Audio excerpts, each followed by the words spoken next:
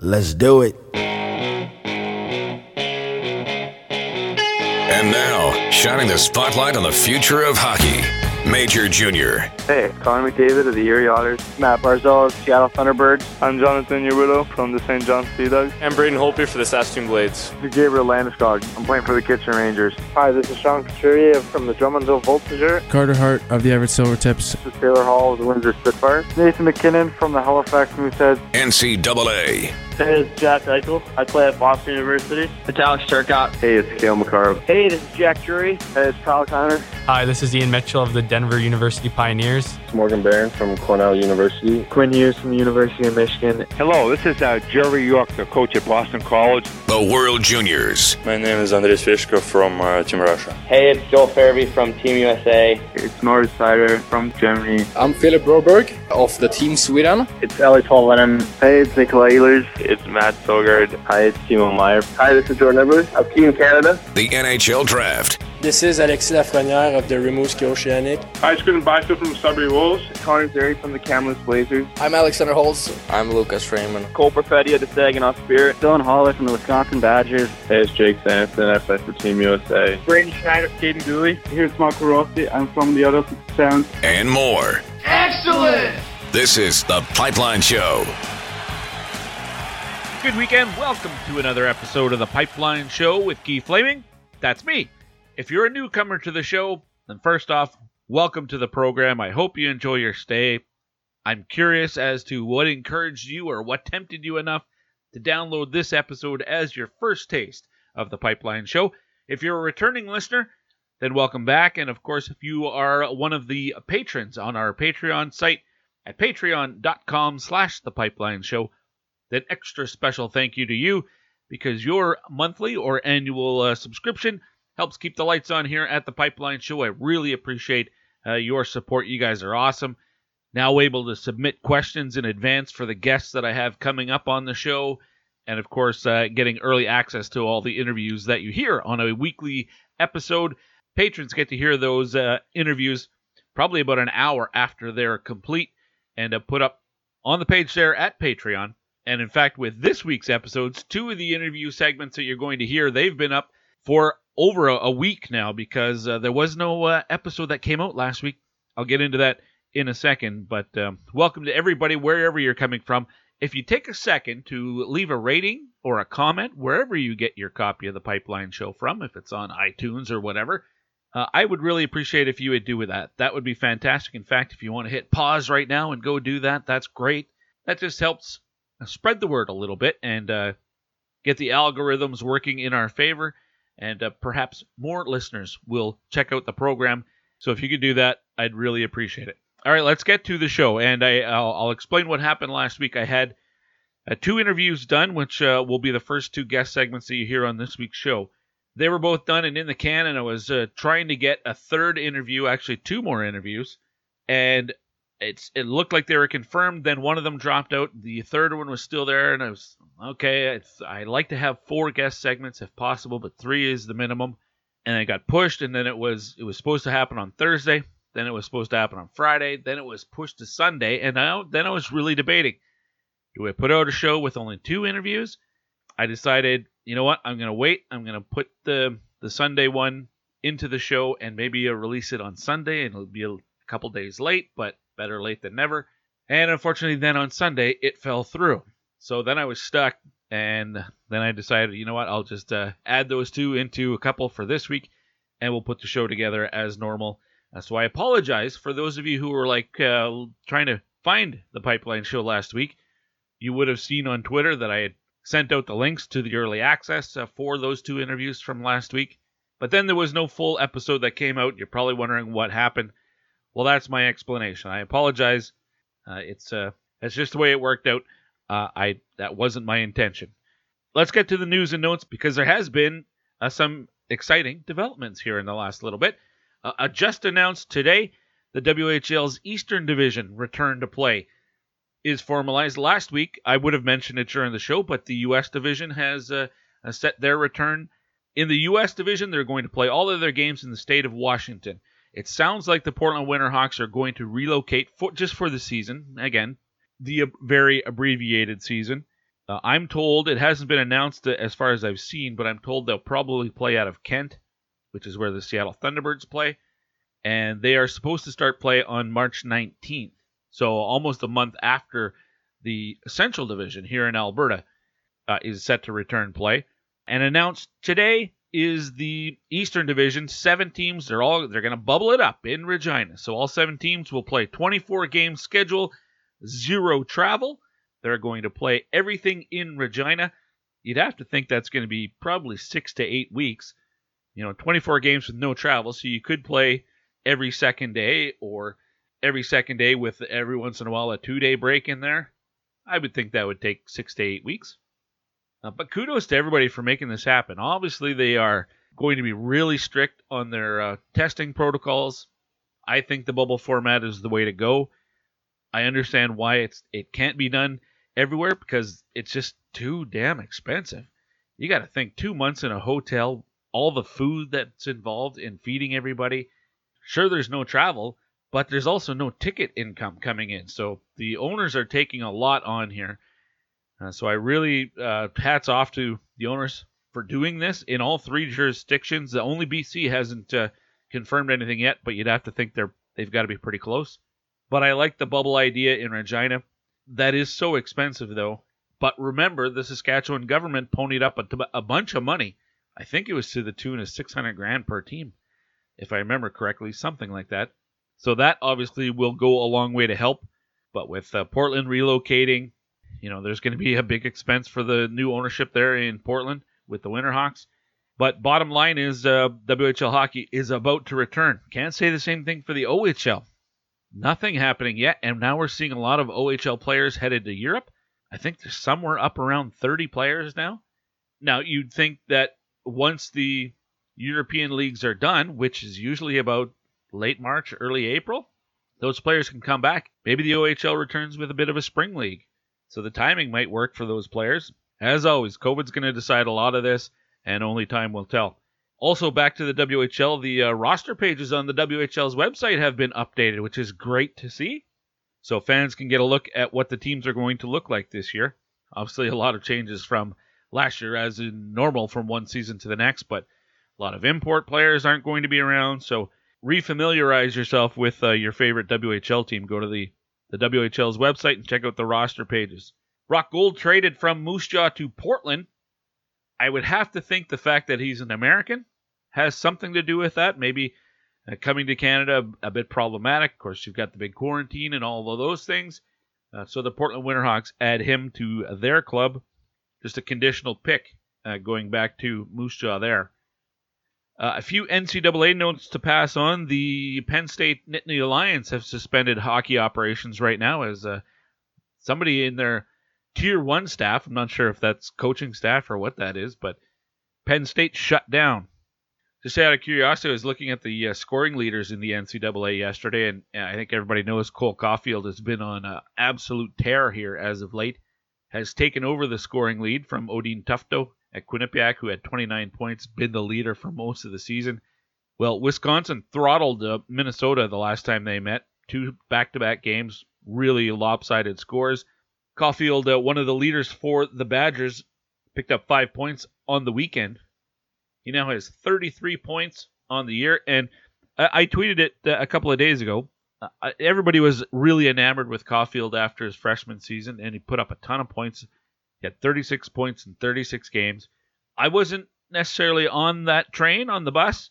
I was still a little bit more in wait and see. I wanted to see more consistency. I thought he was really streaky, where he'd go 3 games, get 7 points, and then he'd be off the scoreboard for 4 games. Well, credit where and when it's due. He is having a fantastic season and is on an absolute tear. He's got 19 points in his last 8 games, and his scoring much more balanced and spread out. He has 33 points overall after 20 games. So heck of a year for Cole Caulfield. However, maybe being overshadowed a little bit is Dylan Holloway, who actually is on a more impressive scoring pace than Caulfield is. He's played fewer games because, remember, before Christmas, he was with Hockey Canada at their World Junior Camp, that extended long camp. So he missed a bunch of games. He's only played 12 games so far this year. He's got 23 points He is second only to David Ferentz in terms of points per game this season. And despite having only played 12 games, he's fifth in the NCAA in overall scoring with 23 points. So right now, Dylan Holloway showing that he's definitely got that offensive touch that he had with Okotoks in the AJHL. Remember last year as a freshman, a young freshman at Wisconsin, the offensive production wasn't really there.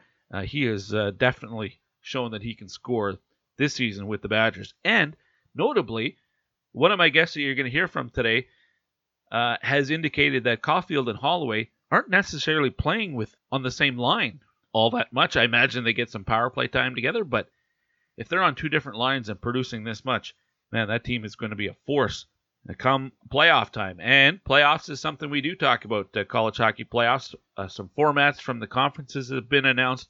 One of my guests today will cover all of that. Speaking of my guests, there are four of them on this week's episode of the program. They all join me via the Troubled Monk hotline. You've been hearing me talk about Troubled Monk for the last 7 or 8 months now. It's a brewery based in Red Deer, Alberta, and supplying Albertans with delicious craft beverages, everything from soda to spirits, and of course, delicious craft beer. And man, they're releasing different varieties every week. Seasonal flavors available this week. You can get the lovely bunch of coconuts. It's a coconut milk stout. Haven't tried that one. Haven't tried the Grindage Baltic Porter. Haven't tried the Sea Serpent, the Northwest IPA. All of those, seems like there's a new one every week. And it's been about 6 weeks since I've topped up my supply of Troubled Monk. So those have all been released since my last shipment. But some of my favorites, the Juicy Gossip IPA and a classic like the Daycation Lager. And I still love the ones that you get in the original taster pack with the Bucktooth Belgian White and the Pesky Pig and the Golden Gates Open Road American Brown Ale. There's so many different varieties and flavors to check out. And the way to do that is you order online. If you're in Alberta, you can get free home delivery. You go to troubledmonk.com/shop. You'll see it when you get to the website. And you enter promo code PIPELINE. And that shipment right to your door will be 100% free. Doesn't matter if you're spending $10 or $100 or $200, and it doesn't matter what you're buying, it'll come to you right to your door at no extra cost. If you enjoy craft beverages, give it a try. I know you're going to love it. My guests this week, we'll start with the two that I spoke with last week and would have been on last week's show. We'll begin with Dylan Duke. He is one of the leading scorers from the U.S. National Team Development Program. He is draft eligible, so that is a 2021 Draft Spotlight segment. And from that conversation with Dylan, we'll have a chat with a player named Thomas Mazura. He's an Edmonton Oilers draft pick who has played the last number of years in the United States. He's from the Czech Republic, but he's played in the U.S. and was expected to start this season with the Chicago Steel, but COVID had other plans. He went to Finland for a little bit, then got hurt. His rights were traded in January from Chicago to Des Moines, and he has joined the Buccaneers, but hasn't played a game just yet, but is really close to making his season debut. We'll get caught up with Thomas Mazura, talk about what a trying season it's been for a guy like that who's been bouncing around trying to find a place to get in some games, and looks like that's going to happen for him here shortly. From there, we will have a conversation about the WHL's return to play here in Alberta. One of those teams is obviously the Medicine Hat Tigers. Well, GM and head coach Willie Desjardins is going to join me. We get caught up on everything involved with the Tigers' return to action, how they're going to handle everything, what the last 10, 11 months, I guess, has been like for a team and for a GM. And there's a couple of very high-profile Tigers who will not be coming back this season. We'll let the coach tell you all about that. And lastly, Jimmy Connolly from USCHO. He's my college insider. He's going to join me for the NCAA Campus Report. Talk about the playoff formats for a number of conferences and some of those outstanding performances that he's picked up on this year in the NCAA. So lots to get to, and let's get right to it. The 2021 Draft Spotlight with Dylan Duke is up first here on The Pipeline Show. The Finns will start a lead pass, finds Farinacci in a low, and Farinacci scores! John Farinacci catches the Finns on a change, and the United States retakes the lead. Hey, it's John Farinacci from the Dexter Southfield School, and you're listening to The Pipeline Show. They used to tell me, boy, you ain't going nowhere.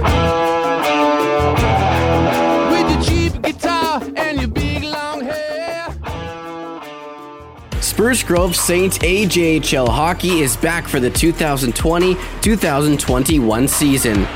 Due to the ongoing pandemic, the attendance is limited at the Grant Fear Arena in Spruce Grove. You can follow along across social media at SG Saints and support the Saints by heading to sprucegrovesaints.ca and purchasing your Cash is King tickets today. Over $33,000 in prizes to be given away. Again, head to sprucegrovesaints.ca for more information. The Spruce Grove Saints, proud supporters of the Pipeline Show. You're listening to The Pipeline Show with Guy Flaming. Yes! That's awesome! We're back on The Pipeline Show with Guy Flaming, and we're going to turn on the 2021 Draft Spotlight, chat with another player that is eligible for the next NHL Draft, currently scheduled to be in late July this year. A little different than normal, but at least it's not October like the 2020 version was. For this one, we're going to Plymouth, Michigan, and get to chat with Dylan Duke, a forward with the U.S. National Development Team with the U18 squad. Dylan, welcome to the program. How are you? Thank you for having me. I'm doing good. How are you? I'm doing well. I'm not a guy that's up for the NHL draft, though, so this is an exciting season for you. And, man, you're playing well, leading the team in scoring right now. I'd have to think you're pretty happy with the way things have unfolded here so far. Yeah, it's definitely been a lot of fun this year and a good start to the year, good first half, and I think the team is definitely clicking and starting to really play the right way all the time and on a consistent day-to-day basis. How challenging has this season been for, I guess, not just for you and for the program, but for the rest of the USHL? And in fact, I mean, this is a program you're used to playing a lot of international games, and against as with the U18 squad, you'd be playing a lot of Division I teams.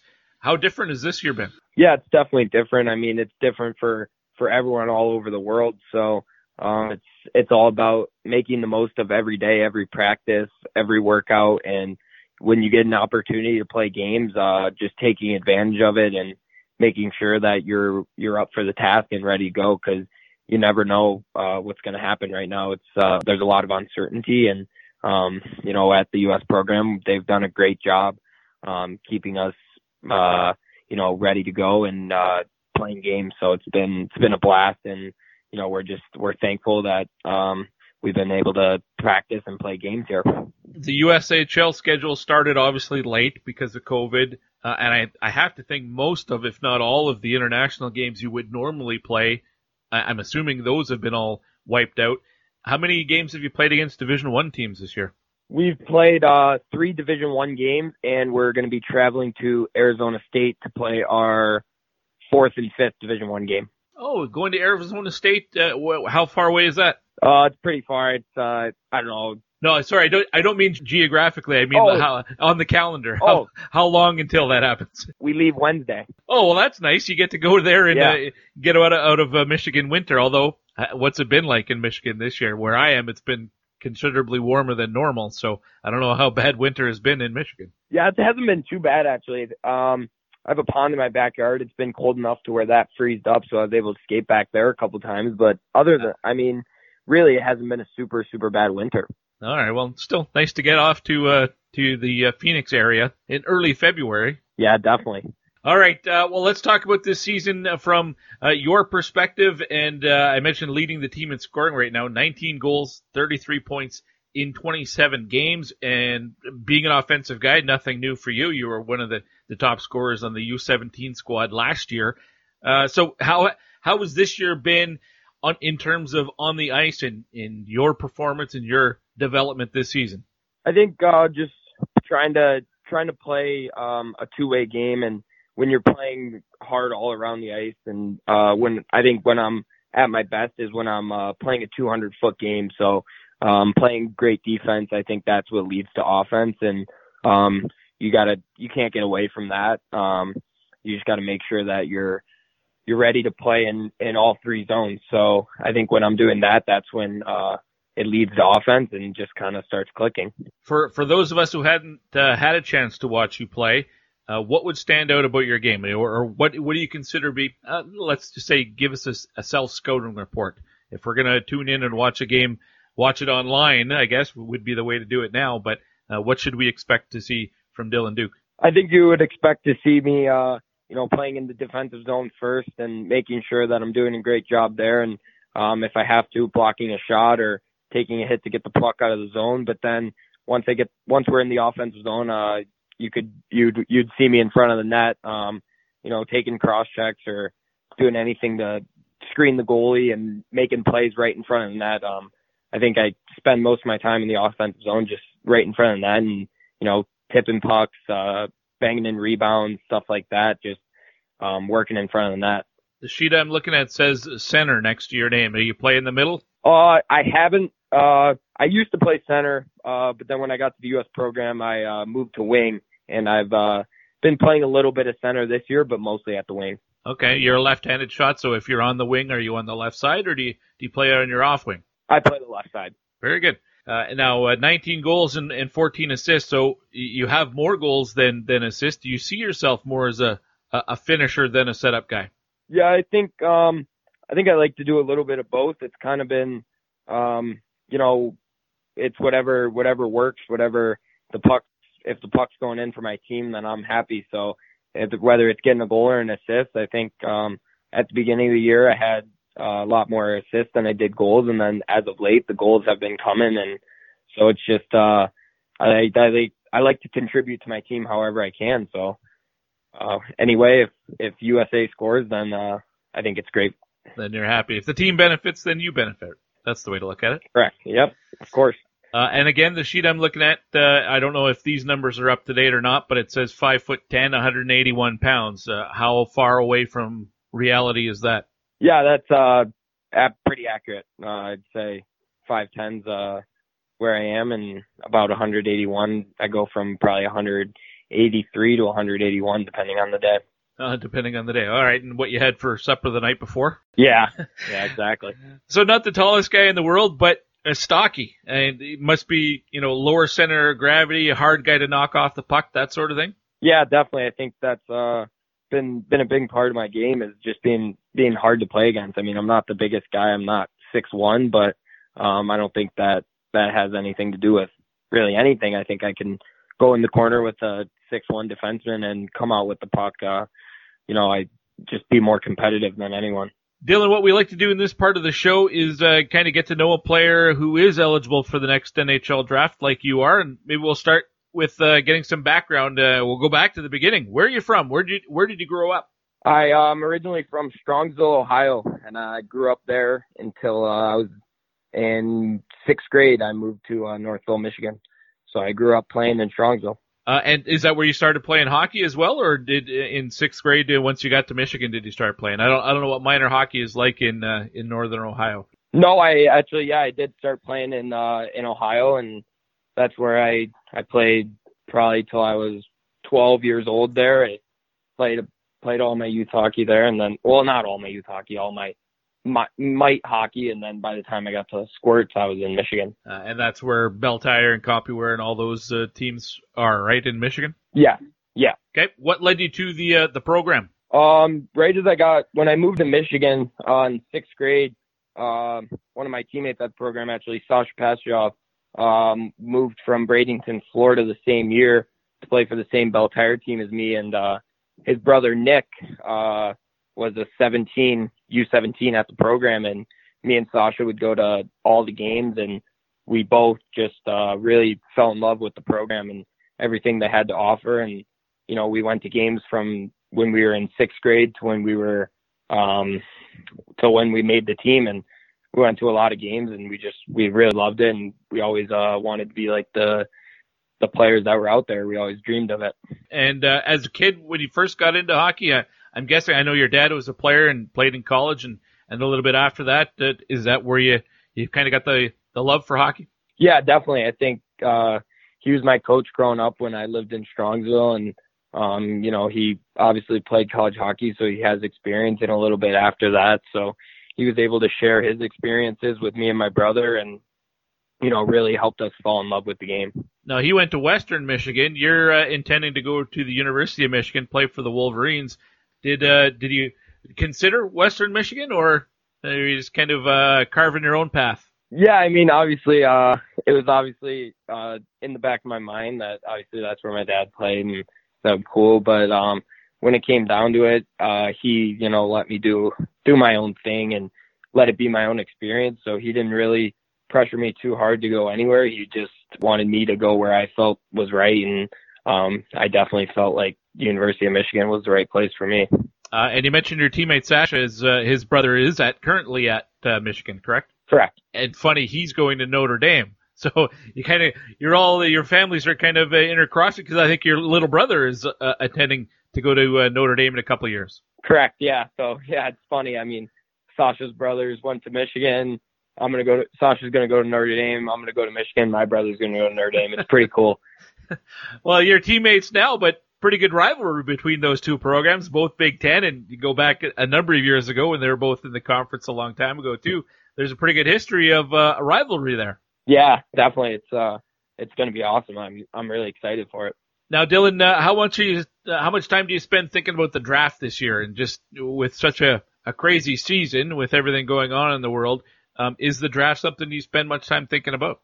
Not really. I mean, obviously, I think it's in the back of everyone's head, but it's not something that I think we're focused on a day-to-day basis. Right now, we're really focused on the team and making sure the team keeps getting better and making sure that we're prepared to win a gold medal at U18 Worlds here soon. At the end, I think it's in knock on wood, yeah, knock on wood. Now, with the program, there are so many guys who do get drafted from the program. I would think, and maybe that's just me looking at it from the outside looking in, but I'd think that you guys would talk about the draft all the time. Not the case? Yeah, I mean, I think we talk more about players that have been drafted out of the program, not so much ourselves. We don't want to get ahead of ourselves, and just I think it's pretty cool to see the other guys, and we do talk about the other guys, like especially that 01 team that was there the year before us. You know, you see all those guys, and we do talk about those guys and the success that they're having at the college level now, and obviously the success they had at the draft and at the program. But when the rankings come out, the various, if it's Central Scouting or if it's, some of the independent ones, you guys aren't all giving each other the gears because one guy is ranked ahead of the next and things like that, depending on which list you're looking at. Teammates could kind of be funny that way. Yeah, I mean, I don't think we really, I don't know, it's something that we don't really talk about. I don't know if it's just our team or if most teams talk about it, but we really haven't talked about it really at all. What sort of things are you trying to really focus on in your own game this year as you prepare for the draft?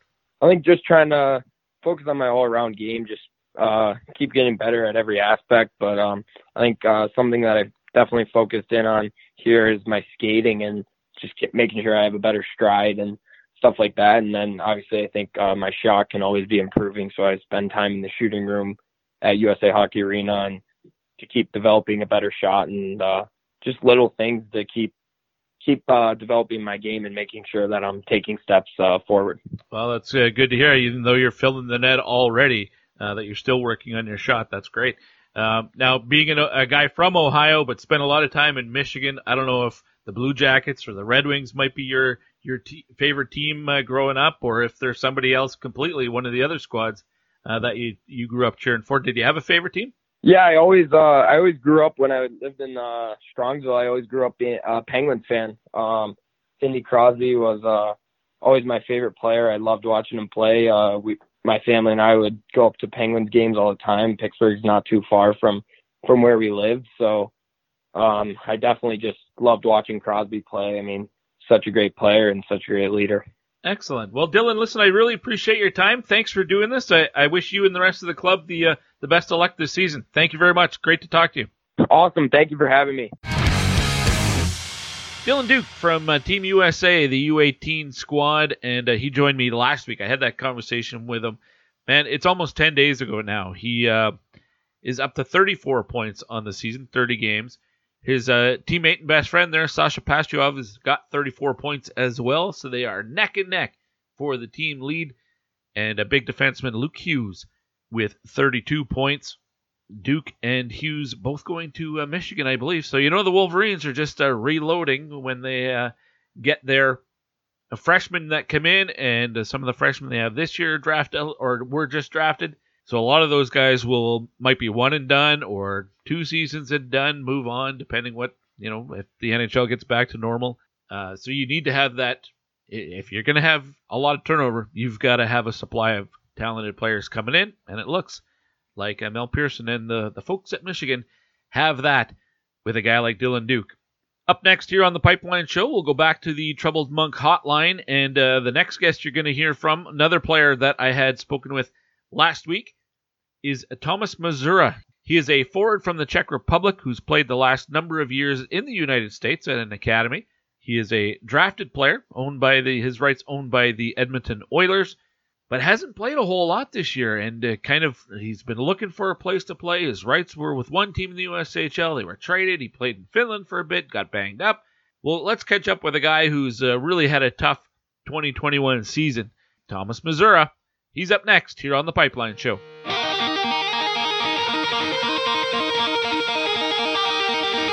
Stützle, back to Seider, across to Bach. Dominic Bach, great pass in for Stützle, slides it back across, they score! Hello, this is Tim Stützle from Mannheim, and this is the Pipeline Show.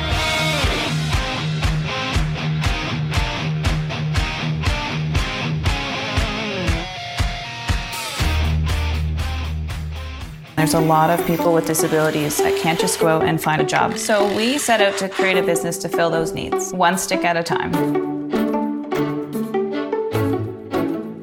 The Store Next Door Gift Shop is a Yarmouth-based manufacturer and retail outlet store. So we make great ideas that any of our employees come up with, and we reuse and recycle as much as possible. Our most popular item is probably our hockey furniture. We take broken hockey sticks and turn them into different products. We go through a lot of hockey sticks, a whole lot.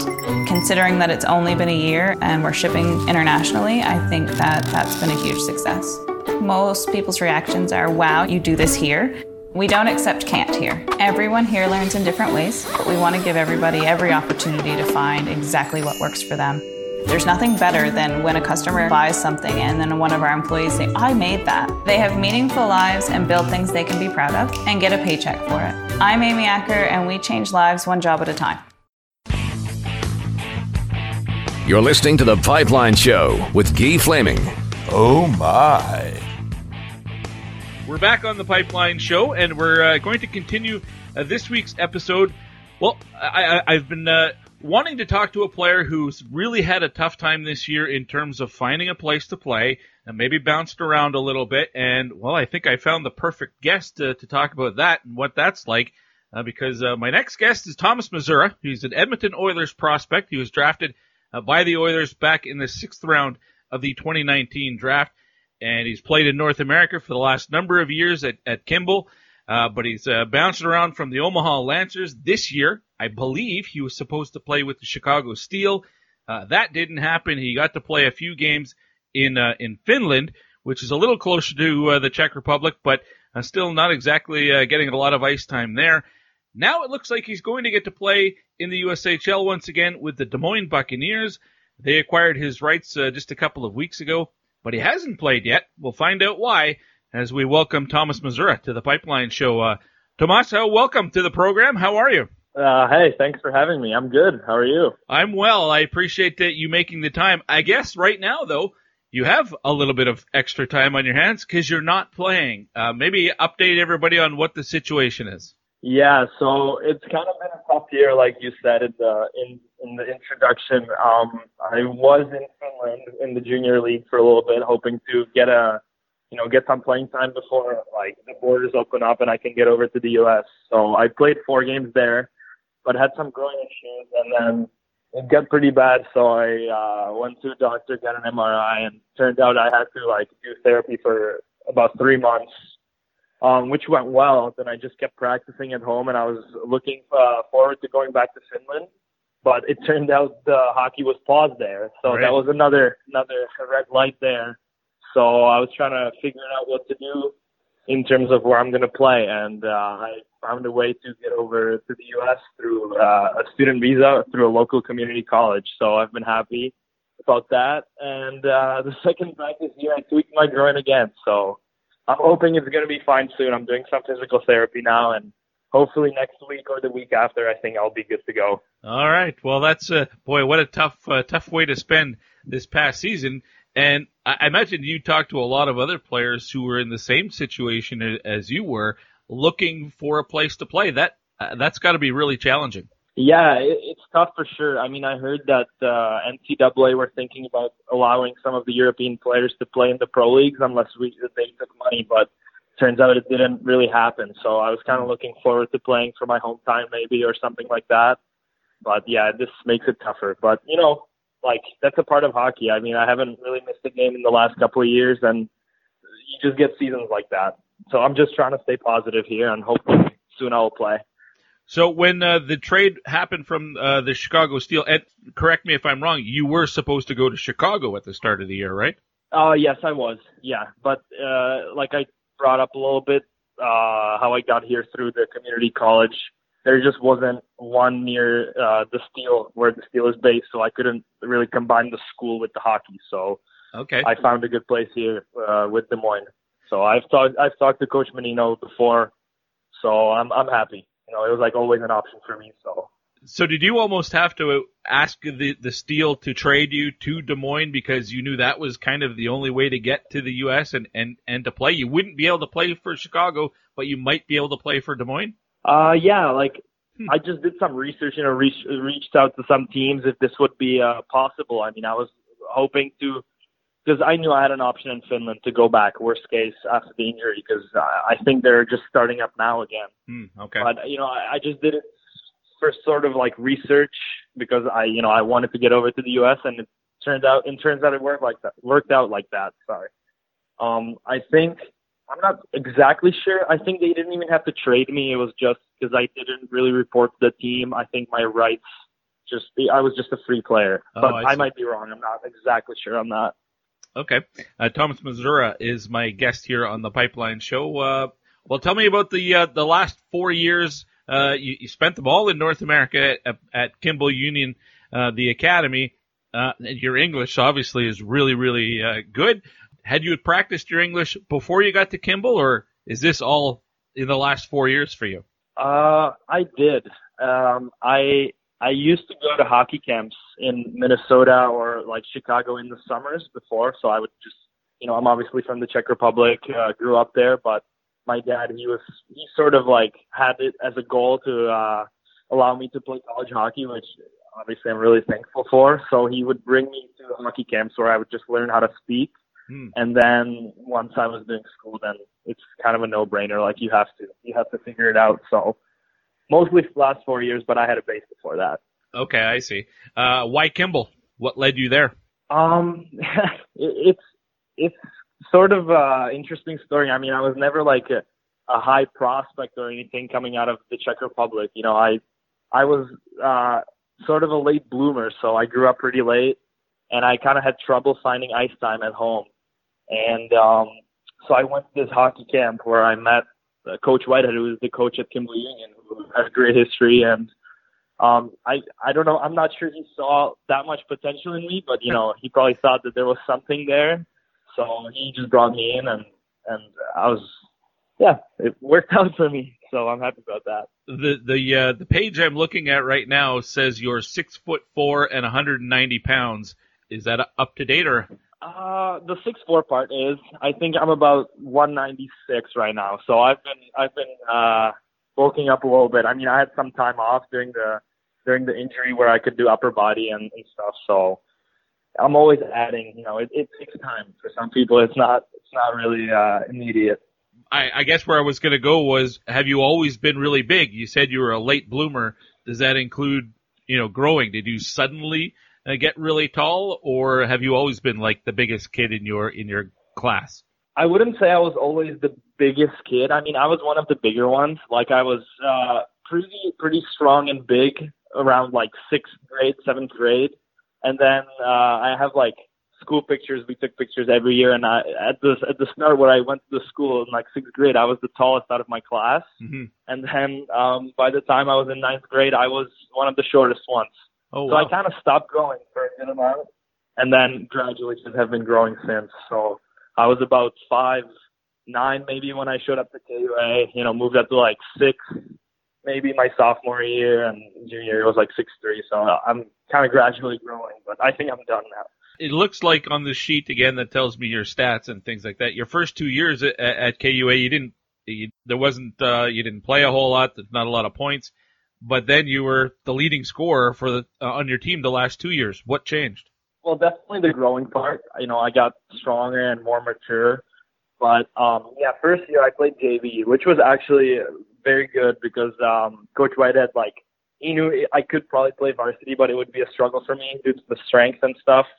So I played junior varsity, where it was still okay level. We played some U16 games in New Hampshire and those kinds of games. So it was okay. And then the second year I broke my collarbone, so I was out for the whole season. And then I think just the motivation I got from the coaches and trusting.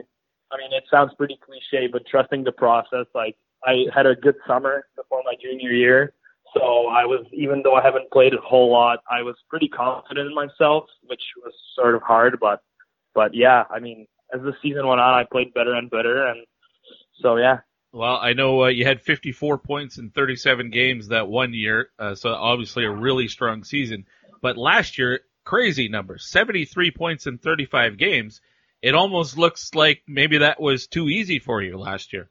Yeah, I mean, I don't think it was too easy, but I think the reason why I wanted to go back is the stats, they look good on the sheet, but from the first year, I mean, from the year that the Oilers picked me up, but I wasn't, it was just my first year really playing in that league. Right. I was growing pretty quick as a player, but I wasn't too confident in moving up because I didn't want to lose my senior year. So I definitely had a good time, and it was due to the confidence that I was able to put up the good numbers, and obviously my line mates were great. I had those same line mates for a couple of years, and we had great chemistry. So I think last season was really good. It was just a bummer at the end of the season. Everything got canceled because I was going to go play and go back and play for the Omaha Lancers, which would have been a good experience to get more than 4 games. But, that's just, you can't do anything about it. Yeah, and you did have those 4 games, and you had 3 points for them as well. So it seems like wherever you've been able to play the last couple of years, you've been producing. It doesn't matter. Even this year in Finland, only 3 games, but you got 3 points as well. So it seems like you've had a lot of success, even in small chunks. I want to ask you one more question about KUA, and that's you had a couple of teammates, the Fantilli brothers, and Adam Fantilli getting a lot of hype for a couple of years from now. Is he going to live up to that hype? Tell me about this guy. He sounds like he's a pretty interesting player. Yeah, I think definitely the hype is not just made up. He's an unbelievable player for sure. I think, due to the age that we're living in, there's so much social media, and every game he would play, there would be different posts on how many points he has and stuff like that. So I think it's pretty tough on that part, but he certainly lives up to it. I mean, he's still really young, and he has a couple of years, and I know he had a little bit of a slower start with the Steel, but now he's getting going. So I think, once he gets older and older, he's just going to keep getting better. So I think the hype is definitely real there. He's not eligible until 2023, but already off to a pretty good start here with the Chicago Steel. Thomas Mazur is my guest. You mentioned the Edmonton Oilers. Let's talk about that for a little bit. They drafted you, as I mentioned, in the 6th round in 2019. That year, did you expect to be drafted, or tell me what the being chosen by the Oilers, what that meant to you? Yeah, it was definitely emotional for me. I mean, it doesn't guarantee that you will play in the NHL, but for me, it was sort of a payback because, I talked about, the journey was pretty tough, and I was never really a high-end prospect, or I didn't play until the year I actually got drafted. So I didn't expect it. I mean, I was hoping to get on the radar for some colleges, D1 or D3, and it turned out, I was better than I thought, I guess. So it was a good feeling for sure, but, the work doesn't stop. And I know there was another Czech player taken by the Oilers that year in Matty Blumel.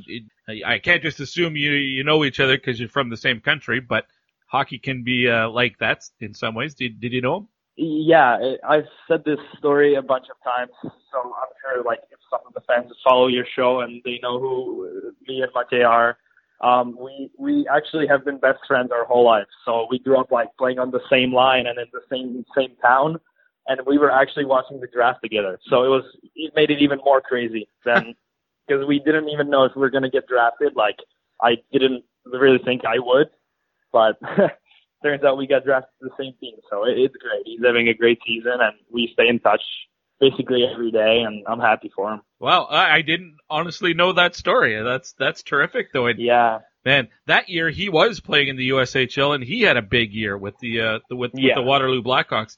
Now he's playing professionally back in the Czech Republic right now, right? He's not going to college. Yeah, he I don't know, for some reason he ended up going back to play pro hockey. I guess everyone has to find their path, and he's having a really good year. Mm-hmm. I know he's played in the men's national team, and he just got invited to another tournament, and he's one of the leading scorers of the team at home. So he's doing great. Like I'm super happy for him because he works really hard, and hard work pays off. So. Tomas, tell me about Providence College. You'll go there next year. You'll join the Friars. Let's assume that everything is back to normal next year, and that's the plan. Why Providence? What led you there? It was sort of an early commitment for me. I mean, I only played like 15 prep school games maybe, and then I decided to commit to Providence. But for me, it was a no-brainer. Like I had a friend who played there, and he really enjoyed it. You know, the coaches are great spot, like with a good history, and the academics are awesome too. So, I mean, I'm certainly very happy that that's the school I get to go to.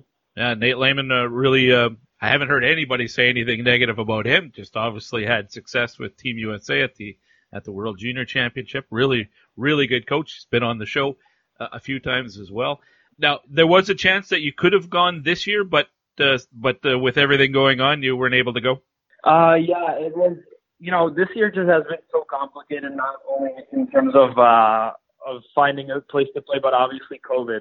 Like I was supposed to play there, but I wasn't sure how much ice time I would get. That's the first part. And the second part is we weren't really sure how much colleges would play because you see some colleges even canceling the whole season. So, me and the Oilers, we made the decision that I would go play for the Chicago Steel because we thought that the USHL would play more games than the college, which turns out to be true, but the problem was getting over the border as an international player. So, no one to blame there. It's just a tough situation, but it's going to work out eventually, and I'll come there and I'll be more prepared to play and play bigger minutes from the start, so I'm happy about. Are you in contact with the Oilers a lot? Is there someone from the organization that you speak with quite often about the groin injury or about just what you should do for training, things like that? Yeah, I mean, I know last year when everything was in normal and Scott Housen was still there, I think he's like the president of the AHL now. Yeah. He was the director of player personnel, so he would reach out to every player and check in how they're doing and come see some games of all of us. And then there's still like a couple people that interviewed me before the draft and stuff like that. So I'm in touch with them. I update them about the injuries and about what is going on. So yeah, we have a good relationship there. So the reason I ask is because I know they found places in Europe for a lot of their players to play. I think most of them were players they had already signed though, and I wasn't sure if that was the difference. Did they help you get to Finland and find the team to play for there and things like that, or did you do all of that on your own? No, they did all of it. Yeah, I got to thank them for that. Like, it's been awesome. Like you said, they were able to get everyone place to play. And for me, as a late 2000 born player, I'm pretty sure it's just Finland where I can still play junior hockey and keep my NCAA eligibility. So it was huge to find that spot, and that was all of them. So they take really good care of their players. Excellent. Well, Thomas, I really appreciate your time. I enjoyed speaking with you a lot. I hope you can get back on the ice and get into some games for the Buccaneers, and we'll be watching from afar. Thanks for doing this. Yeah, thank you for having me.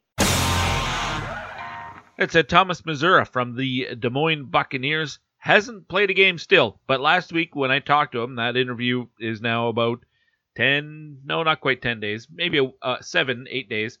He did say he thinks he's a week or two away, so he didn't play last week. Not sure if he's getting into the lineup this weekend, but, a couple of weeks. He's got to be really close to finally getting on the ice and playing, and he's got to be excited about that. And I just want to see what kind of a season he has, because it's a guy who put up big numbers at the last level he was at, but it's tough to gauge production at an academy. It's much like the U.S. high schools, where guys seem to put up points like it's super easy for them, but then they get to a tougher level like the USHL, and maybe it translates there, and they keep going at the same clip, and a lot of times that doesn't happen. So I am curious to see what happens here with Thomas Mazura once he gets on the ice with the Buccaneers and off to Providence next year. He's got a great coach there in Nate Lehman. And although I'm not an Oiler fan, I'm in the Edmonton area, and obviously there's a lot of interest when it comes to any of their prospects. So that one there for Oiler fans. Okay, up next, we get to the two conversations I had just in the last few days. We'll head to Medicine Hat. Willie Desjardins is the head coach and general manager of the Medicine Hat Tigers. They return to action here in 2 weeks' time. But what have they done for the last 11 months? And how different is this year's team going to look? And why are they even playing 24 games? I ask a lot of those types of questions, and Coach provides answers to them all. That's next here on The Pipeline Show. No sleep till! Fan off the wall falling there was Longo as he couldn't stop that rush down the right side. Goodenberg walks in, hands it up in front. Matt Sogard making a nice read there, stretched out those long legs. Hey, it's Matt Sogard from the Medicine Hat Tigers, and you're listening to The Pipeline Show.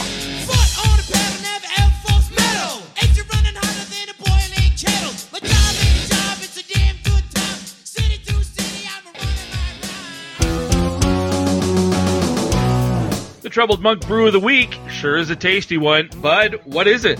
Bucktooth Belgian White, a light and citrusy, flavorful beer. This Belgian White is a perfect patio pint. Try it with a freshly cut orange to brighten up your already sunny day. Player comparable? Patrick Kane knows what season to turn it on and has splashes of brilliance. Troubled Monk, visit the tap room in Red Deer or get free same-day home delivery in Alberta by placing an order at troubledmonk.com. Troubled Monk, craft beverages worth sharing.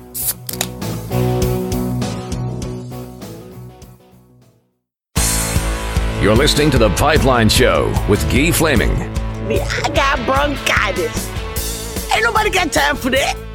Back on The Pipeline Show, we're going to look ahead to the upcoming quote-unquote season in the WHL. 24-game schedule. Things will get going here in Alberta at the end of February, just a couple of weeks away.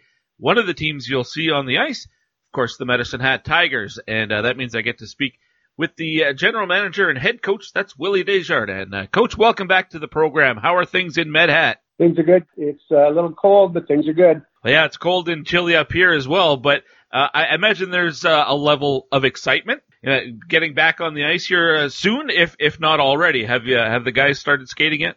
No, we're all quarantining, and we've just had tests, so we're going through that. We got our first results back, and it was good. Everything was negative, so we have one more, and then if everybody's good out of that one, then we can come back and start some on-ice stuff. What's been the hardest thing to do here in the last, it's been, almost 11 months now since the league shut down.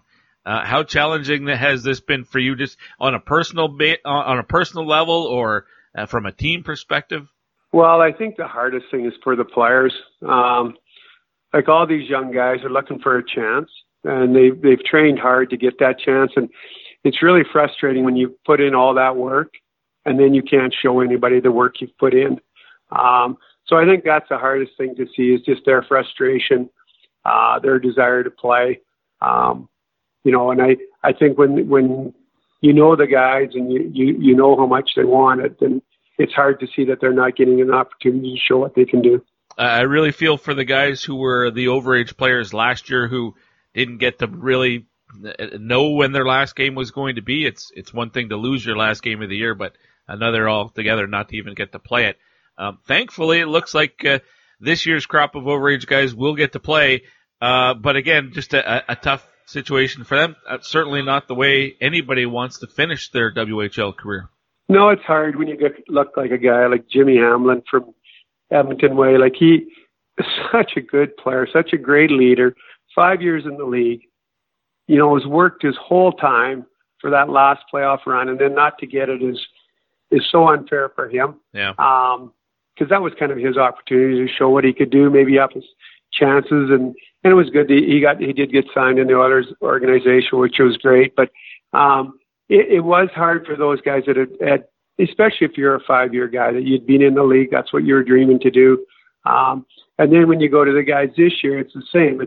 It's that group that you've had since they're 16 that have played, and now you're into a season it's a shortened season. It's just not the way you wanted to finish your career. No, absolutely not. And for you, you were back in the league last year. How much had things changed since a decade ago when you were first with the Tigers for such a long period?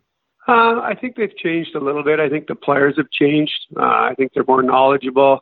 I think the coaching's always been good in the league, but it's certainly exceptional now. There's lots of good coaches. Every organization is well prepared. And I think just the level of the player has gone up. So it's been good to come back to the league. There's certainly some, Edmonton has a really good franchise there. There's some good teams in the league. Coach, what's been the challenge over the last 11 months to keep the guys sort of engaged and focused on, because never really knew when the league would come back, but the thought was, it would, you got to be ready. But when there's so much uncertainty, how do you keep the guys motivated? Yeah, I think you're right. I think the biggest problem for everybody is uncertainty. Like, if you know it's going to be this date or that date, then it is easier to deal with. Right. And we had a couple of dates change where we were hoping we were going to get to go, and it was nobody's fault. Like, the league did a great job. Like, they've worked so hard to put in the protocol and everything to keep it safe. It's really unbelievable the amount of work people have put in to do that. But saying that, it's still something where, you're hoping this month it's going to go. You put everything into believing, and then it doesn't go. So I've got to give the league a lot of credit and the owners a lot of credit for playing without fans, just to give the players an opportunity this year to play. Well, and I wonder if that's really all what it comes down to. We don't know anything about what a potential playoff structure could be like, if there will be playoffs at all. Heck, if there's a Memorial Cup. I know there would be some fans or some critics that would say a 24-game WHL schedule, why bother? What do you tell somebody that, asks that question or says something like that? I would say ask the kids.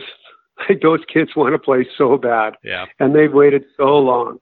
And scouts have all kinds of video access now where they can watch kids. Like, maybe they can't get to every game in person, but they can watch every game. So I think a 10-game schedule would have been great. I think any kind of a schedule would have been better than no schedule at all. So I'm excited that we're going to get 24. I think that's a big step. And I know lots of players are excited about that. They can show what they can do in those 24 games. So, and you just kind of have to look at it as playoffs. Like, these are your playoffs. If something else happens, great. If not, then these are your playoffs. So you've got to show right away what you can do. And that's why you've worked hard for the last 10 months to get this opportunity. Because we don't know if there will be any sort of postseason, or maybe you do and it hasn't just been made public, but what would you consider to be a successful season here with these 24 games? Well, I think a successful season would be seeing the players develop, seeing them get in mentally, being able to refocus and know that next year is going to be a new year. It's going to be back to normal. I think in a lot of ways the mental health part is probably as important as anything right now. So I think just the fact that we get to play, the kids get to be together, they get some semblance of normalcy again is going to be a success right there. I think another thing would be defined is if the scouts get a look at them to get to see where they fit into their plans. And I think the kids get a chance to come back and compete. So I think all those things would be something you would consider it a successful season. Now, you mentioned a little bit ago that you just had your testing and you're sort of in your quarantine stage of camp. I read this week that the Rebels are sleeping at the rink. Are you guys going to that extreme as well? How are you doing things in Medicine Hat? No, we won't go to that extreme. We'll go back to a billet situation. We are fortunate. The caseloads they're not high in Medicine Hat. We've been, it's been pretty good here the last month or 2 months. And it's been good. We took lots of precaution too, because it's not just precaution for our guys; it's precaution for the city and bringing people into the city. All our guys were tested though and come in, and they're all clean, which is great. Bringing them in, and now we just have to make sure we keep them, as safe as we can with testing and with wearing masks and everything that you need to do to be successful. Coach Willie Desjardins is my guest here on the Pipeline Show, looking ahead to this coming abbreviated season here in the WHL, and the rosters have been updated on the WHL's website for fans, and a lot of notable names, once again with the Tigers, who are always a competitive team. A couple of noteworthy omissions right now, though. Mads Søgaard, playing professionally over in Denmark, not going to be back for you this year? No, he won't be back. I talked to Mads the other day. He's having a real good season over there. I think his save percentage is 9.39 or something. Like, he's doing well, and and it's good. It's it's their pro division. Saying something for Mads to come over. You got to quarantine for a period of time. Lots of things. So now that he's in there playing, it's better for him to stay there. He's getting a great opportunity. Ottawa was really good with us. They were exceptional. They phoned us and talked to us, and we stayed updated with their plans and what they wanted to do. So I think there's been a lot of people that that you don't recognize how much goes on behind the scenes to try to make sure kids are good with things and that their health is being taken care of. Yeah, it's great to see him playing very well in Denmark. I think the last time I looked, he had the highest goals against average or save percentage, one or the other, in Denmark, like the best. I mean, not the highest, but he's been good. I think he's like 10-1 or 10-2 or something. So he's played well. I have to ask about Cole Sillinger as well, playing in the USHL right now. And I had Mike Johnston on the show a couple of weeks ago, and he said that the players that he loaned to the USHL, that they're not eligible to come back even if the dub starts up again. And now we know that that's going to be the case in the U.S. as well. So can you confirm for me what the status is for Cole Sillinger in terms of the Medicine Hat Tigers? Is he no longer a Tiger for the rest of this year and can come back next year, or what's the situation? Yeah, my understanding, and it might be a little different than Mike, or they might have been starting a little later. I think if Sioux Falls finishes, then we can bring Cole back to our team after that. So there still would be a chance, if our season's still going and they're done, that he would be able to come back in some form and play. But he's it was good for Cole. He wasn't quite sure if we'd get to go, and he just had to make that decision at an unknown time. And since he wasn't sure, he just wanted to make sure he got some games. Like he's a high-end player that the scouts are going to want to see, and he just felt he needed to do that, and we certainly support him. Yeah, no question there. I think it was a January 10th thing for USA Hockey if anybody was going to transfer in like that. So there was that deadline, and at that time we didn't know if the WHL was coming back. So a tough situation for a number of those players. Now, as every year, you're bringing in some young guys, some fresh faces. Oasis Weisblatt's going to be a full-time player for you. You got to be excited about this fresh crop of players coming in. It is exciting, and lots of ways they couldn't come in at a better time. To come in, there'll be opportunities in the lineup. Like with Sillinger out, somebody's got to fill that spot. Probably we had one other for sure European forward coming back. Those spots are got to be filled. They get to be filled by young guys. So I think it's great for young players. And that's one of the big things out of our league. We have so many young players coming in that are so talented that it's a good opportunity for them to grow and become stars in the future. The challenge, I guess, or one of the challenges, maybe the biggest one, will be to handle the schedule if there are postponements or some, when things pop up and you have to adjust on the fly like that. What do you do to mitigate any sort of complications in terms of COVID and all of those things moving forward here? Just so hopefully we don't see in the dub what we've seen in most other leagues that are, even the NHL, having postponed games left and right.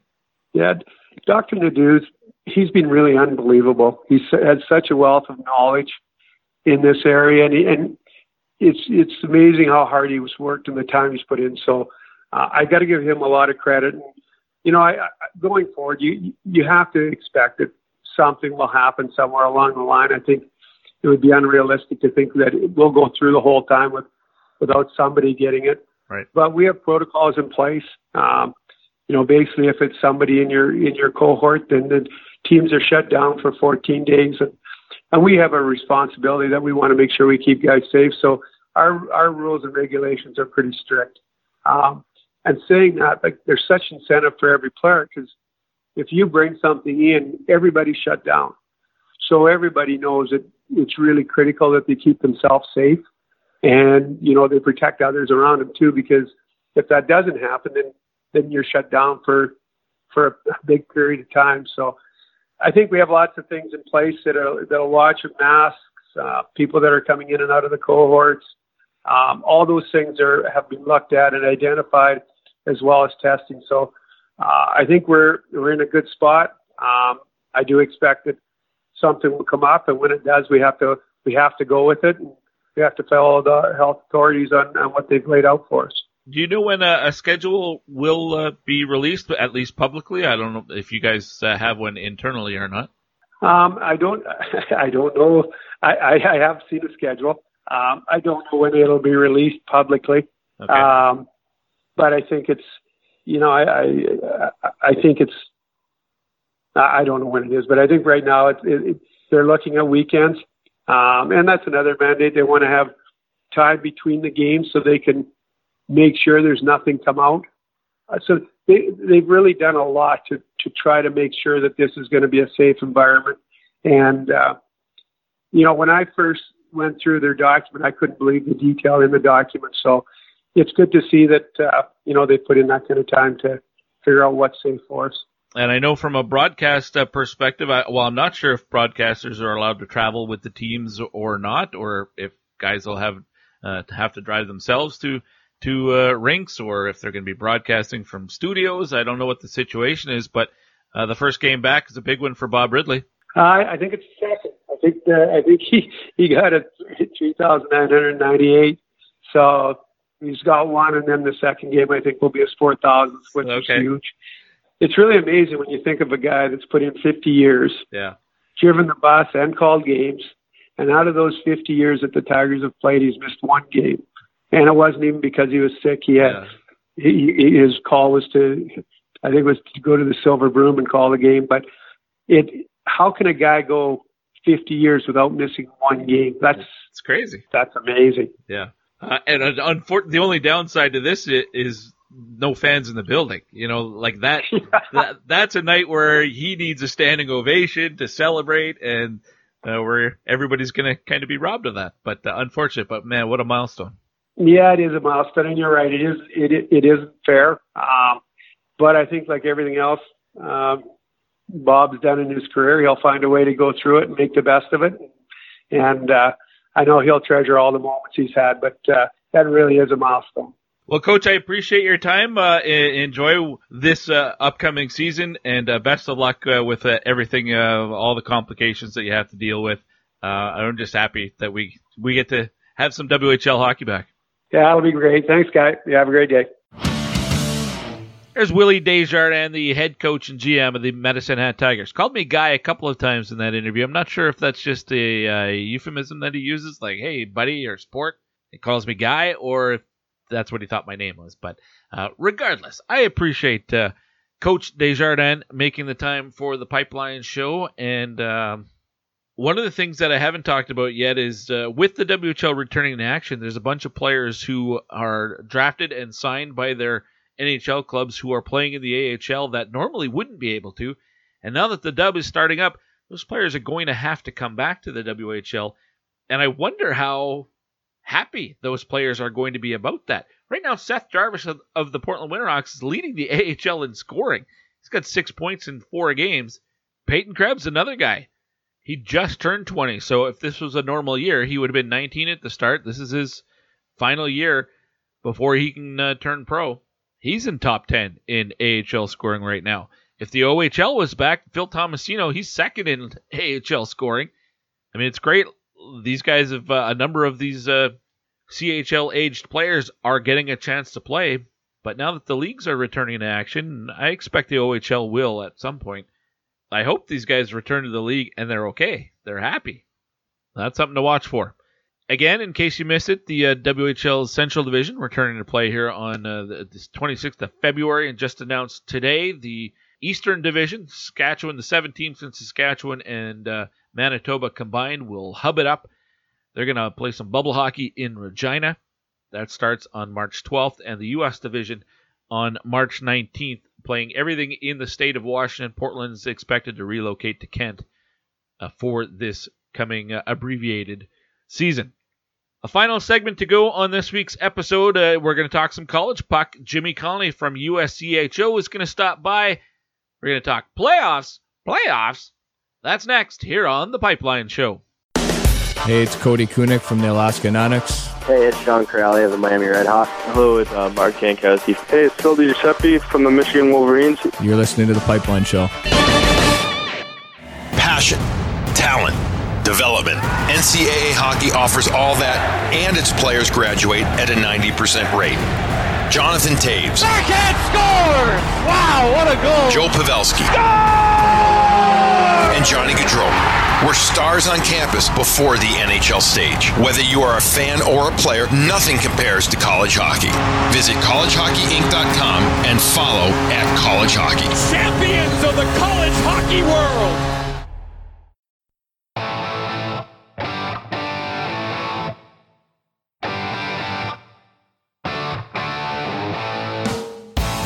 You're listening to The Pipeline Show with Guy Flaming.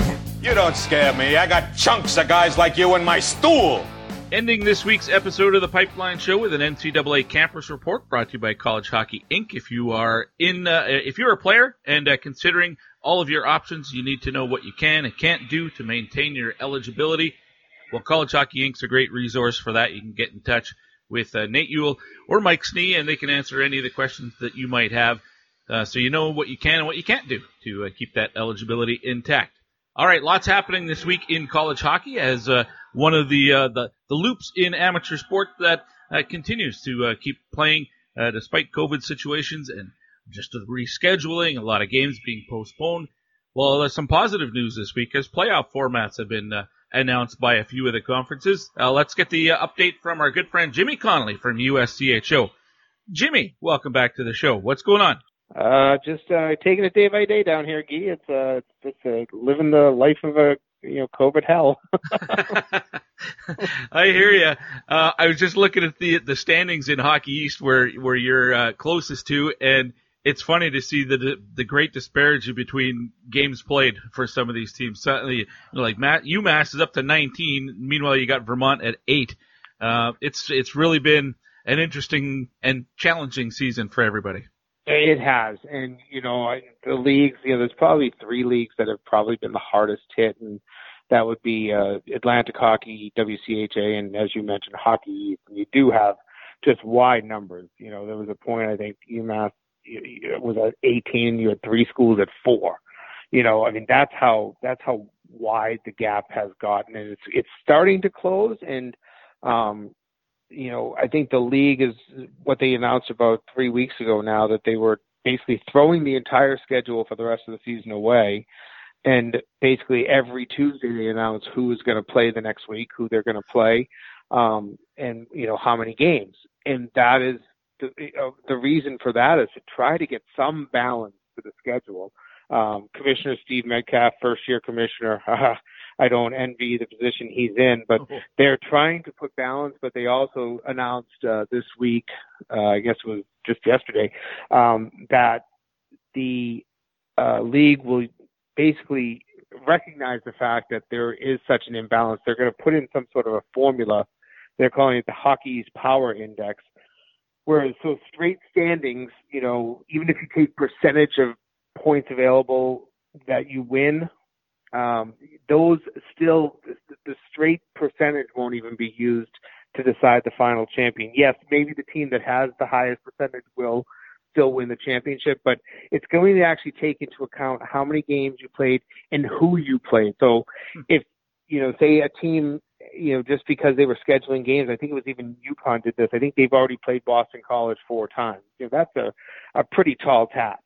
If you then have a school that never played Boston College at all or never played UMass, some of the teams that have been pretty strong all year, then that, there's a potential that there could be a disadvantage to the teams that had to play them more times and maybe took a few more losses. So they're trying to put some sort of a formula around it, and that will be released every week.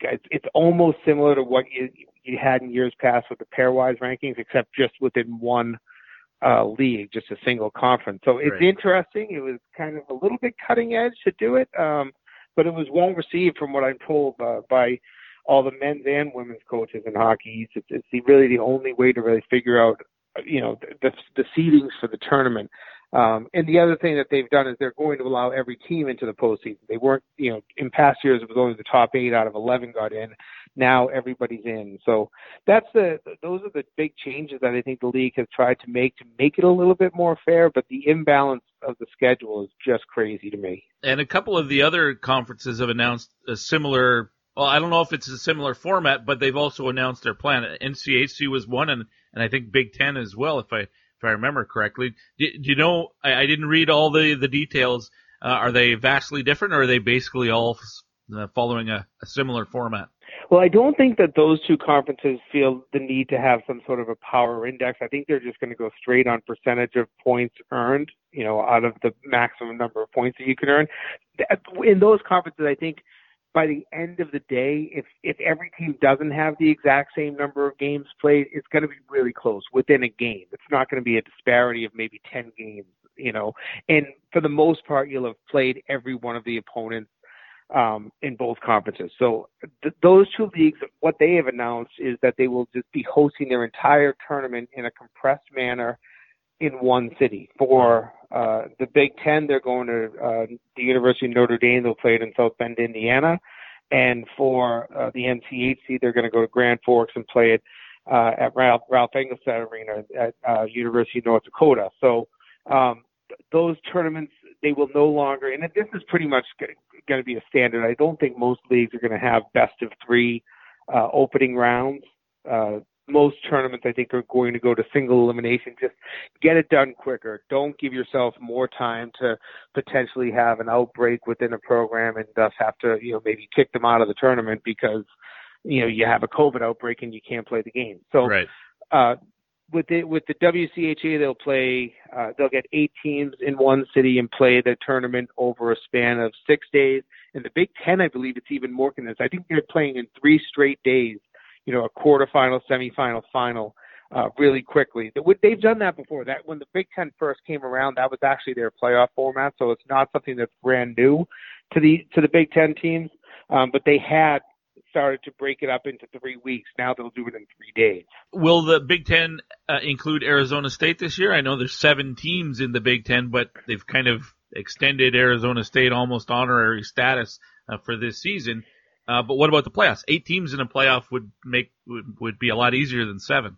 Yeah, no, they will not be using Arizona State in the playoffs. For Arizona State, they kind of walked into this knowing that they still remained an independent. All of the games that get played against Arizona State do not count in the Big Ten standing. So they will not be included. So it will be a 7-team playoff. You'll just have one team get a bye through the first round, whoever finishes in first place. Then everybody, the other 6 play down to 3. They get joined by that team on the bye, and you have a semifinal and a final. So Arizona State, they went into it knowing what they were up against in terms of the fact that they really are still not a member of this conference. I don't know if this maybe gives them an inside track to maybe become members of the conference. The one thing you look at with Arizona State is academically, they're not exactly on the same par as a typical Big Ten school, and the Big Ten really kind of pumps academics, not to the extent of the Ivies, but pretty close. So that's I always thought was the one thing that holds Arizona State back. I don't know if the relationships that they've built this year with, traveling out to all the Big Ten schools and playing their entire season on the road has improved any of those discussions, and maybe that could help them with membership. But as of right now, Arizona State's still an independent, still looking for a home. And this year, their only way to the NCAA tournament would be through an at-large bid, something that seems pretty unlikely at this point. Yeah, with a record of 5-13-2, I think it'd be a hard argument to make to give them an at-large bid. Tough season for the Sun Devils. Now, when do you see these playoffs taking place? In a normal year, it would be right around mid-March, wouldn't it? So is that sort of the target again? It is. I think most of these leagues have said somewhere between, I believe, March 12th and about the 20th that they'll get played. You know, some leagues, I think the Big Ten and Hockey East are still trying to play their championship games on a Saturday like they typically would. I believe that the NCHC is playing their championship game on Wednesday. I think it's actually St. Patrick's Day, March 17th. They're playing their championship game. So it'll get played somewhere between the 12th and the 20th, depending on leagues. And hopefully by the 20th, of course, would be the last possible day because the NCAA selection process is supposed to take place on the 21st. So that is what is kind of scheduled. But, we saw it last year. We were, basically a couple of days away from tournaments beginning. Maybe I think it might have been some tournaments had already been underway and the whole season was canceled. So we know that I think everybody understands that this is just as fragile potentially as it was last year. So there's still a high threat for some difficulties as we get down the stretch here.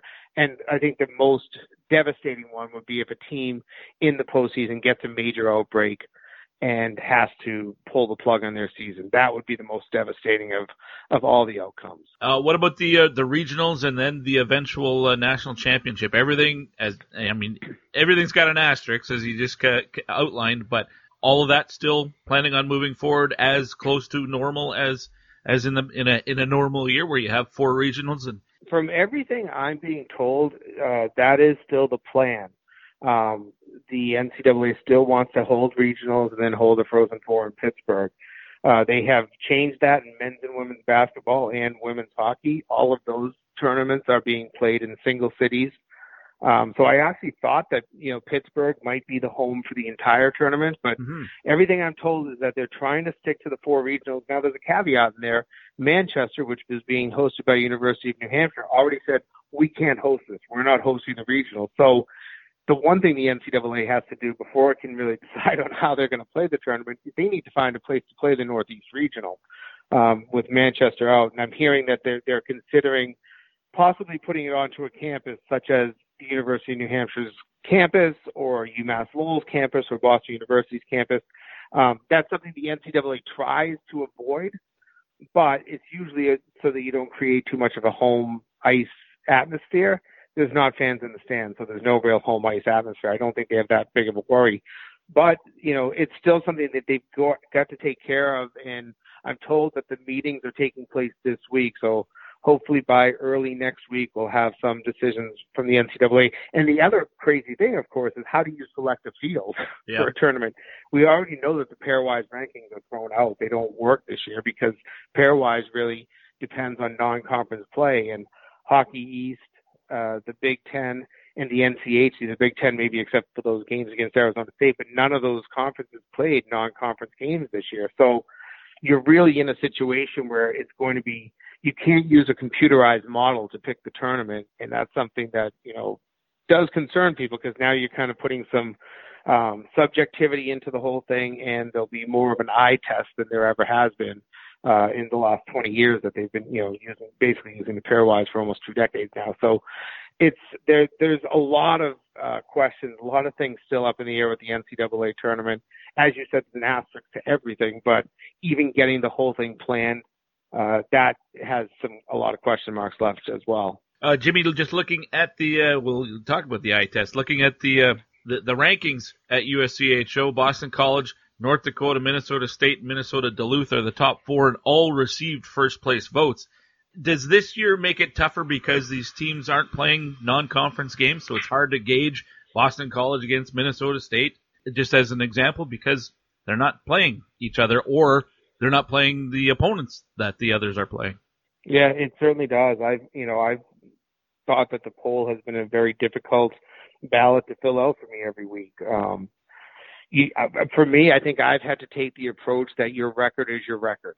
So if you play in the WCHA or Hockey East, DECAC, even Atlantic Hockey, I've had no problem giving AIC and Robert Morris votes on my ballot because they've been forced to play games and they're playing them and winning them. So, I think that is really at the end of the day what will end up happening with the NCAA tournament, that it'll really be, you're going to have to look at records. The good thing is you don't have any massive anomalies right now. You don't have, two teams running away with an entire conference and then nobody else, even in the picture. There's a lot of parity throughout every one of the leagues. But you do look at a league like, say, the ACAC, the 8 of their members aren't playing hockey this year, so you're down to only 4 teams. And you've got some pretty good teams in there. You have both Clarkson and Quinnipiac that have had decent seasons to date. I mean, the fact that they've cannibalized each other a little bit within the league might make it a more simple decision to only maybe take one of those teams, but you've got 2 really quality teams. Would you ever think that a league with only 4 teams should get 2 NCAA bids? Those are the types of questions that are going to come up, and they're going to be very difficult to answer. Well, I just find, I'm looking at Clarkson's schedule or their record right now. They're 9-7-4, so 9 wins and 7 losses, and they're ranked 14th, and right behind them is AIC at 13-3. They never play each other, and they're not playing the same opponents. So it's how do you balance that? And when you were talking about you just got to go by their record, well, wouldn't the Yellow Jackets have a much better record at 13-3? I mean, my head tells me Clarkson's a better team, but the record tells me that AIC is the better team. I think within the voting, polls, don't forget, are just, they're somewhat subjective because you have 40 voters just, putting out their ballots. So I'm sure there's some historical bias. And that bias, if it's going to be against any league, it's going to be against Atlantic Hockey. They've been around for whatever it is, going back to the MAC almost more than 20 years, I guess now, back to the days when they were the MAC and had their automatic bids to the tournament. And only once in the history have they ever put 2 teams in the tournament from that conference. One, it's been their automatic qualifier, and then, once I believe it was either Canisius or Niagara. I think it was Canisius got in as an at-large one. So it's really rare. So I think there is a little bit of historical bias against that conference, but it's hard to have it against other conferences. Don't forget, Clarkson has been a good team for most of the last, half decade. Casey Jones has done a pretty good job with that program. So I think they might be getting some votes out of just respect. I mean, another team that's kind of in that boat is Denver. That they're 3 games below 500, and they just fell out of the USCHO poll a week and a half ago. So it's going to be an uphill battle if they're going to make the NCAA tournament. But for voters to not vote Denver, I think it was 6 years that they were in every poll for 6 years straight. So sometimes I think voters just are used to putting a team's name in there, and even if they're 3 games below 500, I can't speak for everybody. I know for myself, I feel like I'm trying to, really look at records a little bit more than reputation. But there's bias. It's hard not to have a little bit of bias. That was what the pairwise was always good for, was taking out bias and really making it a computerized statistical process. I think at the end of this year, people are going to appreciate the pairwise. People have criticized the pairwise for years. People are going to start appreciating the pairwise probably more than ever because they couldn't use it this season. I think you're right. Okay, before I let you go, and I've kept you a long time, but give me some players that have some positive stories this year, guys who have stood out for you, maybe taking a big jump in their development or just having, a really, really strong season. Who immediately comes to mind for you? Well, having a strong season and a really strong season since he's returned from World Juniors, Cole Caulfield is unbelievable. He's 33 points in 20 games right now, I believe is the number. I think it's 21 points since he returned from World Juniors, so that's been just a little over a month. I mean, he's offensively probably the best player in the country. I don't know what we're getting from David Ferentz at Boston University. He's somebody that a lot of people knew had a lot of ability. He's put up, I believe it's 14 points, but they've only played 6 games. Yeah. BU weren't allowed to play a game until January based on their school's policies. And then once they got started, they actually had a pause in there. They missed a couple of games. So they only have 6 games still played. And that, then you throw in, I'm sorry, I think BU's actually played 8. He's only played 6. So Ferentz also has an injury right now that we don't know how serious it is. If he's a kid that, plays 30 games, he's probably going to score 50, 60 points. But we're going to have to probably make some judgment on how good he is based on a very small sample size. So that's, as I think about the Hobey Baker race, he's one of those players that I think would be a really strong Hobey candidate, but he might get hurt by the fact he hasn't played a ton of games. And then the last guy I'm going to leave you with, these stats are off the charts, what he's putting up. Dryden McKay at Minnesota State. He had a great season last year, and everybody said, well, that was a one-off. You'll never see a season like that again. Well, we're seeing a better season. I think he has a .82 goals against average and a .957 save percentage. Just one loss on his record thus far. I mean, he is getting the job done. I talked to Mike Hastings last week after they beat Bowling Green, and he faced a season-high 30 shots, stopped them all. And I said, how do you find more superlatives for this guy? He said, it's just Dryden being Dryden. That was his quote, and it's really what it is. They just expect great things from him, and he performs every night on the stage. 7 shutouts and 12 starts thus far for McKay.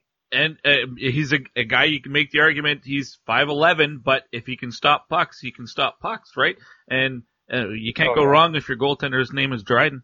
He was named after Kim Dryden, too. I mean, talk about parents that had forward thinking when they were picking their son's name. That's awesome. And lastly, I was going to mention Dylan Holloway coming back from the World Junior. He's been on fire. He actually has more points per game than Caulfield does, second only to Ferentz. Yeah, and had a great game against Minnesota last week, 5 points on the second night of that 2-game sweep of the Gophers. The one thing, I kind of, when we talk about players, I always seem to be thinking about the Hobey Baker race, and I do feel like Wisconsin might have to make a decision of who they're really pumping here, whether it's going to be Holloway or Caulfield, because when you have 2 candidates in your program, there's always a danger that if you try to pump both of them, you split the vote. Yeah. And neither one of them sometimes wins the award. So I do wonder what will happen as they try to start promoting. Maybe this year in a COVID year, it might be a little bit easier and you don't have to promote guys as much because it's just different and everybody thinks that it's a little bit different. But he's obviously played very well. And what was shocking, I didn't even realize it until I talked to my good friend from USCHO, Todd Molesky, yesterday, who covers the Badgers. They're not playing on a line together, Caulfield and Holloway. They're separated right now. And when you have that luxury to put maybe two of the best players in the country on 2 different lines, it makes Wisconsin a very hard team to play against right now. No kidding. They absolutely throttled the Golden Gophers in their last weekend series.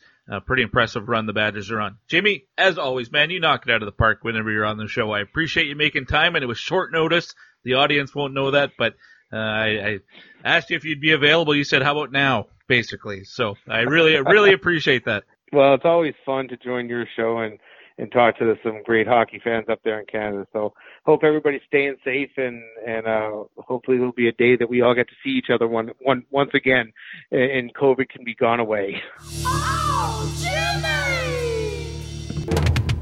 That was Jimmy Connolly from USCHO, a good friend of the Pipeline Show, and lots of college hockey that we covered, and still about 2-3 weeks left of college hockey to be played. I think most teams have 3 or 4 weekends still to go, and then we get into the playoffs, and hopefully there is a national tournament. Will be interesting to see how that is all put together, but really appreciate Jimmy and his time when he gives it to come on the Pipeline Show.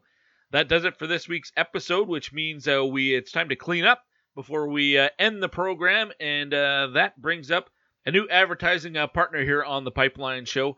And bear with me on this one. Last Christmas, my wife bought me a gift that I wasn't sure how to take it, honestly. It was a bidet from Tushy.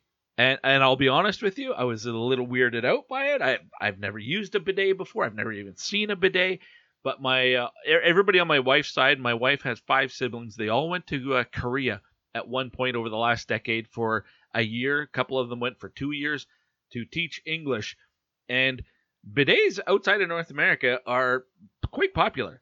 They all came back and spoke very highly of bidets and how great a bidet is. And I had no idea. But my wife went over to visit her sister while she was over there and came back home and immediately wanted to get a bidet. So she bought us a bidet for Christmas. And I got to be honest with you, a bidet is fantastic.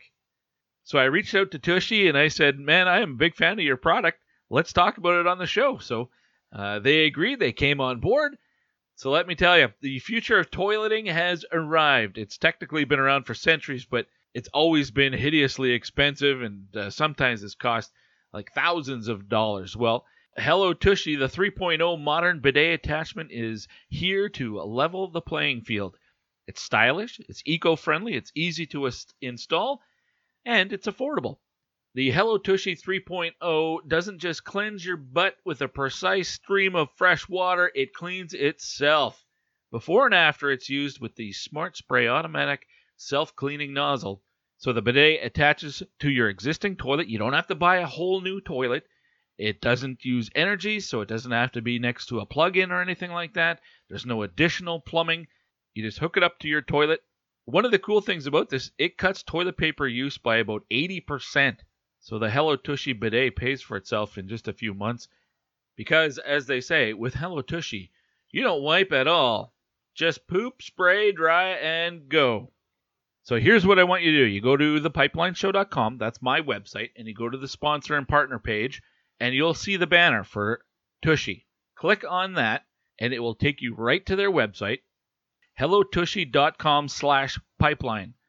I promise you, if you've never heard or used a bidet before, it's just a little spray of water on your butt.